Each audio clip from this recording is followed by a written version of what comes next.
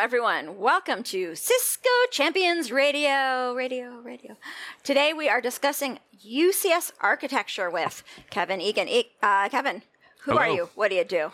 So yeah, I'm a director in our compute systems group.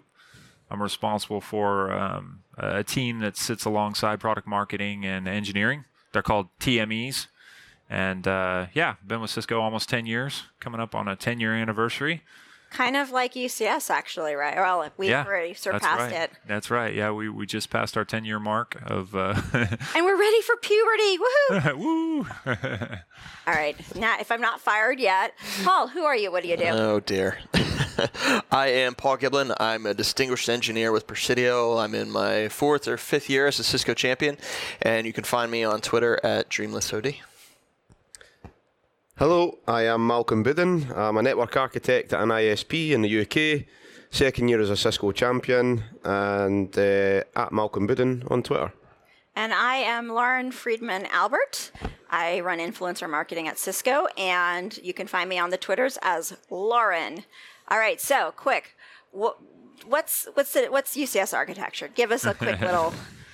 Yeah, so UCS is our compute architecture. It kind of encompasses compute, hyper-converged, all the management domains around there, but also the solutions. You know, when we think about compute, it's not just boxes, software. It's really interaction with our partners, our storage partners, our application partners.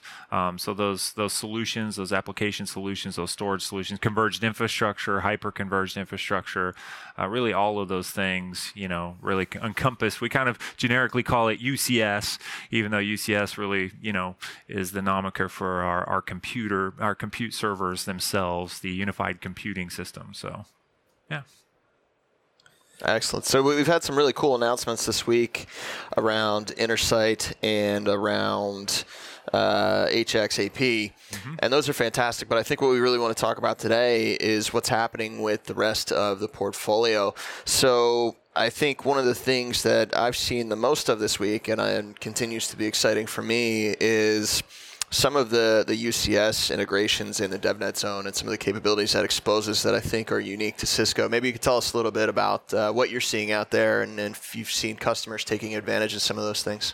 Yeah, absolutely. I mean, that's really the exciting thing, and has been exciting for our customers for the last 10 years, is the ability to do, you know, really that integrate, you know, those APIs with all the third-party functionality, whether that's PowerTool, whether that's Puppet, Chef, Ansible. So we have our own Cisco tools that do those functionalities. They make those API calls. They give you that policy engine.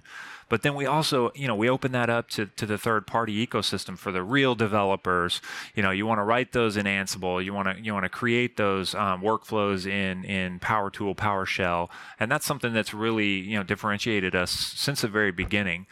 So, you know, this week we've been highlighting that. You know, we did a DevNet takeover yesterday, and, you know, a lot of different sessions on both, you know, UCS tool sets, but also Intersight and how Intersight interacts with that DevNet environment, DevOps for the Puppet, Chef, Ansible, PowerTool, PowerShell. You know, the SDK guys, the API guys, the DevOps guys, the guys with the stickers on the back of their laptops, right? I have 2 laptops. This one is sparkling clean. That one's clean, yeah. And then my dev laptop, which is not in Barcelona with me right now, is covered in stickers. You can't see anything. You got the Cisco Champion sticker, right? Yes, I do. Correct answer. In fact, I think it might actually be one of the largest ones on there. It's almost bumper sticker sized. No, the Cisco Champion ones, they're like an inch. Like 2 centimeters by 2 centimeters. I've got it. I think I've got it coming. You got a new sticker coming. Later. All right. All right. But yeah, I mean, you know, again, that DevNet capability, I think we had more sessions here at DevNet than we've ever had. I put it all together. I think I was looking at 15 to 20 sessions around UCS programmability, UCS integration with the APIs, DevOps, you know, and this is something that, again, it's been, our customers really love this integrations. It sets us apart, and it's something that we're, you know, going to continue on, you know, as long as we're doing this, you know, data center bit.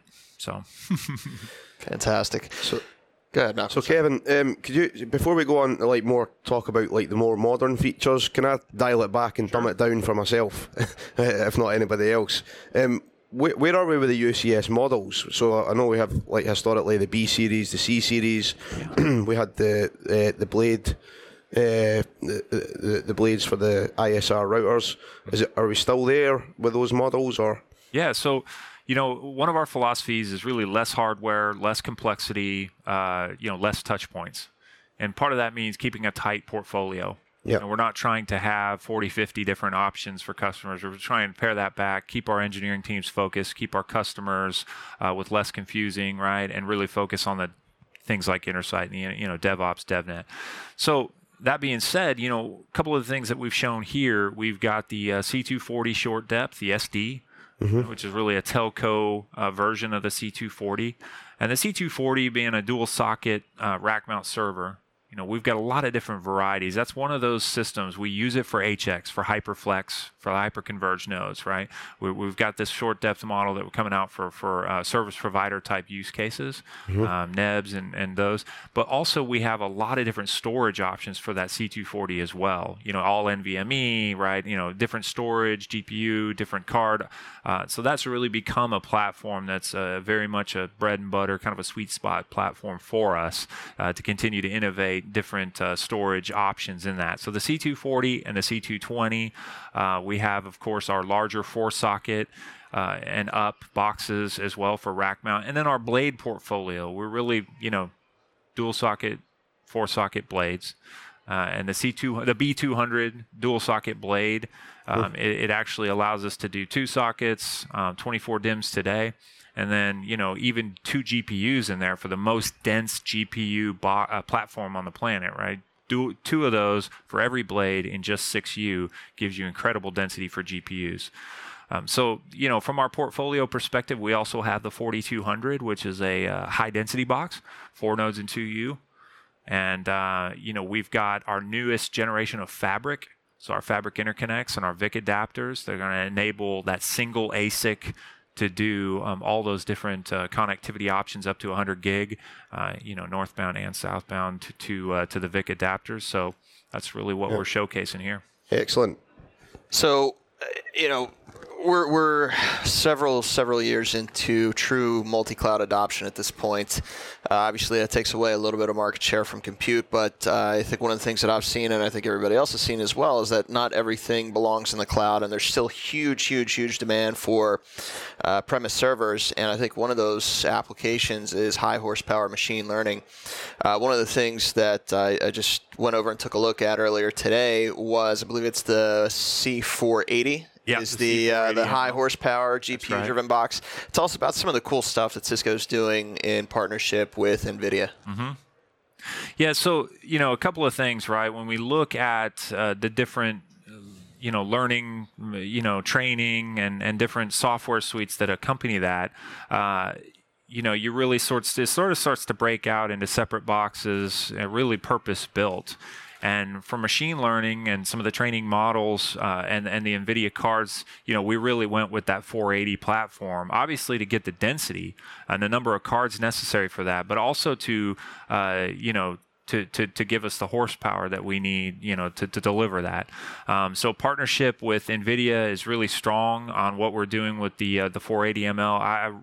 Ravi on my team is over there just pounded. I mean, he has a line nonstop of customers and partners who are looking at, how they can implement that. And so when you look at the box, I mean, the box is absolutely a vehicle, but then it gets coupled with that training software and those relationships through the stack, if you will, to really enable customers to be successful in that journey.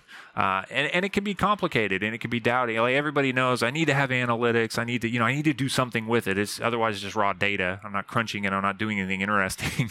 And how you work with that data, Cisco's trying to say, okay, here's the platform. We're going to try and make it simple from a deployment model, just like we've done with HX, right? Just like we're done with Kubernetes. We talked about that at the keynote. KD's talked about it in different sessions he's given. That ability to deploy what could be a daunting Kubernetes, right? We did the same thing with big data, that ability to deploy big data, automate that through the APIs.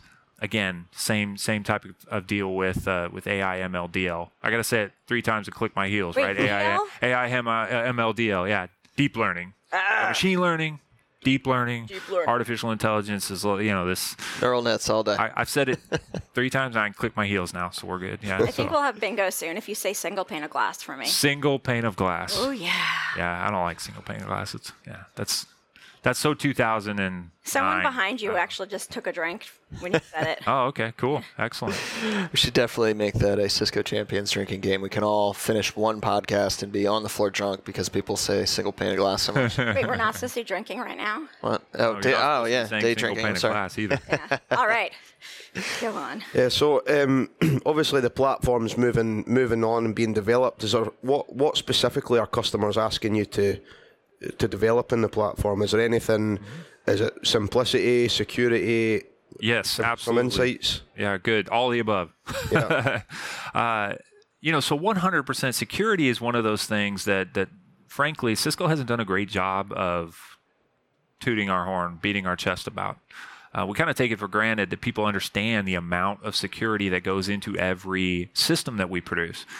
We adhere to Cisco's secure lifecycle development process, which is wicked strict, right? Everything that we put together has to adhere to this top to bottom. If it doesn't, it doesn't go. And that's not just for UCS products, that's for Nexus, for Catalyst, SD, and you name it, it has to adhere. And what that means is we have rigid design cycles, rigid requirements that we have to follow, cryptographically signed, firmware. We have, trust, immutable roots of trust, right? All these different things, NIST compliance, all the different things that really encompass security from a platform perspective. Also, we have to extend that to a policy perspective. We have to extend that to what we do from a software perspective, right? It's not enough to just, we do this agile methodology. No. Intersight has to be cloud compliant. It has to be, you're not just going to throw that out on SSL and say it's good to go, right? Cisco IT helps us bless those things. Cisco's compliance department, Cisco security drives the design life cycles. And what that means is if there's an issue, I can't even communicate with my customer.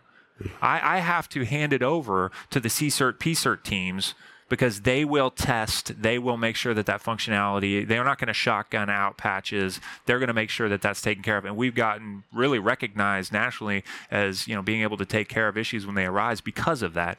So, I think you can tell I get excited, but the security thing, it's geeky. I can talk to you about immutable roots of trust. I can talk to you about cryptographically signed firmware. Yes, but at the end of the day, it's like it's a whole life cycle top to bottom that we have to adhere to, and the customer benefits silently for the most part, right? Can I ask you, Kevin, on that, like with from the security side of things, then has that been impacted heavily with the adoption of hybrid and public cloud and interconnecting on-prem and off in public? Yeah, I think, a couple of years ago, we had some concepts around multi-cloud, hybrid cloud. Everybody said hybrid cloud, right? And we said, we're going to call it multi-cloud. And some of the realities are, at the time we thought, customers want to be able to move things in and out of different clouds. I want to move from cloud A to cloud B, back to on-premise. That's really not how a lot of customers are working today in 2020, right? They're going to pick a cloud. Generally they're going to go with it. I had customers this week telling me, I'm not even allowed to use that cloud because we do their auditing. We work. Yeah, it's forbidden cloud. So I have to use this other cloud, and I'm not moving from that cloud. Once I'm on that cloud, I'm not moving from that cloud. Now moving in and out, having a mix, as you were saying, on-premise, off-premise, that's everybody struggling with that. What is a good candidate for cloud? What is a good candidate, maybe even compliance-wise? For me, I have to keep certain data on-premise. Yeah. On premises. And then, so again, this is something that really has, every customer journey is different there. And Cisco's not trying to be everything to everyone. We're trying to have a set of simplification tools. Back to your original question, what are customers asking for? Which I think, I'm not sure we have enough time for all of the, But I like the correction to premises. Premises, yeah, that was good. You like that? Really good. That was bothering your literacy background? No, I think, for us, what drives cloud? It's a simplification of being able to consume resources when I need them. It's an analytics engine that says, this is how much you use this month, and this is how much I'm billing you for. And I think our challenge is to say, hey, let's bring that experience on site. And so you want to use and consume what you use. You want the experience to be able to carve things out, put them back in the pool, and at the end of the day, that simplification is a lot of what we're doing with our compute infrastructure, like the management engines, to really make that simple. Even with Intersight, you look at that connected TAC, the hardware compatibility list, the recommendation engine, all these different allocations that we're doing are to make that experience on site to be just like cloud on premises. Thank you. Excellent. So, is there a specific profile of customer that you're seeing more of an adoption with UCS, like over the last couple of years, or is it pretty much everyone? We're saturated, I think, right? Yeah. We've been in the game so long. We're number one, in blades. Because our customers really value that simplicity model that we talked about, that API, that DevOps model. They value Cisco having, being there for them for things like the CCERT, PCERT security engine we talked about. So a lot of different customers, I talked to a gentleman, couple of customers just a minute before I ran over here, and he was telling me, hey, we acquired a company, they're UCS, we were HP, we're looking at modernizing our infrastructure, think we're going to go all UCS. I'm glad they saw the light. Yeah. So I think everybody's journey is a little bit different, but if you're in looking at servers, looking at refreshing, you're looking at UCS as an option. And we're really giving them that value that says, hey, this is differentiated. This is what we're doing from an innovation perspective. Less complexity, less hardware, less touch points, really try to simplify that experience. So awesome. Well, thank you so much. Yeah, It's absolutely. been very cool.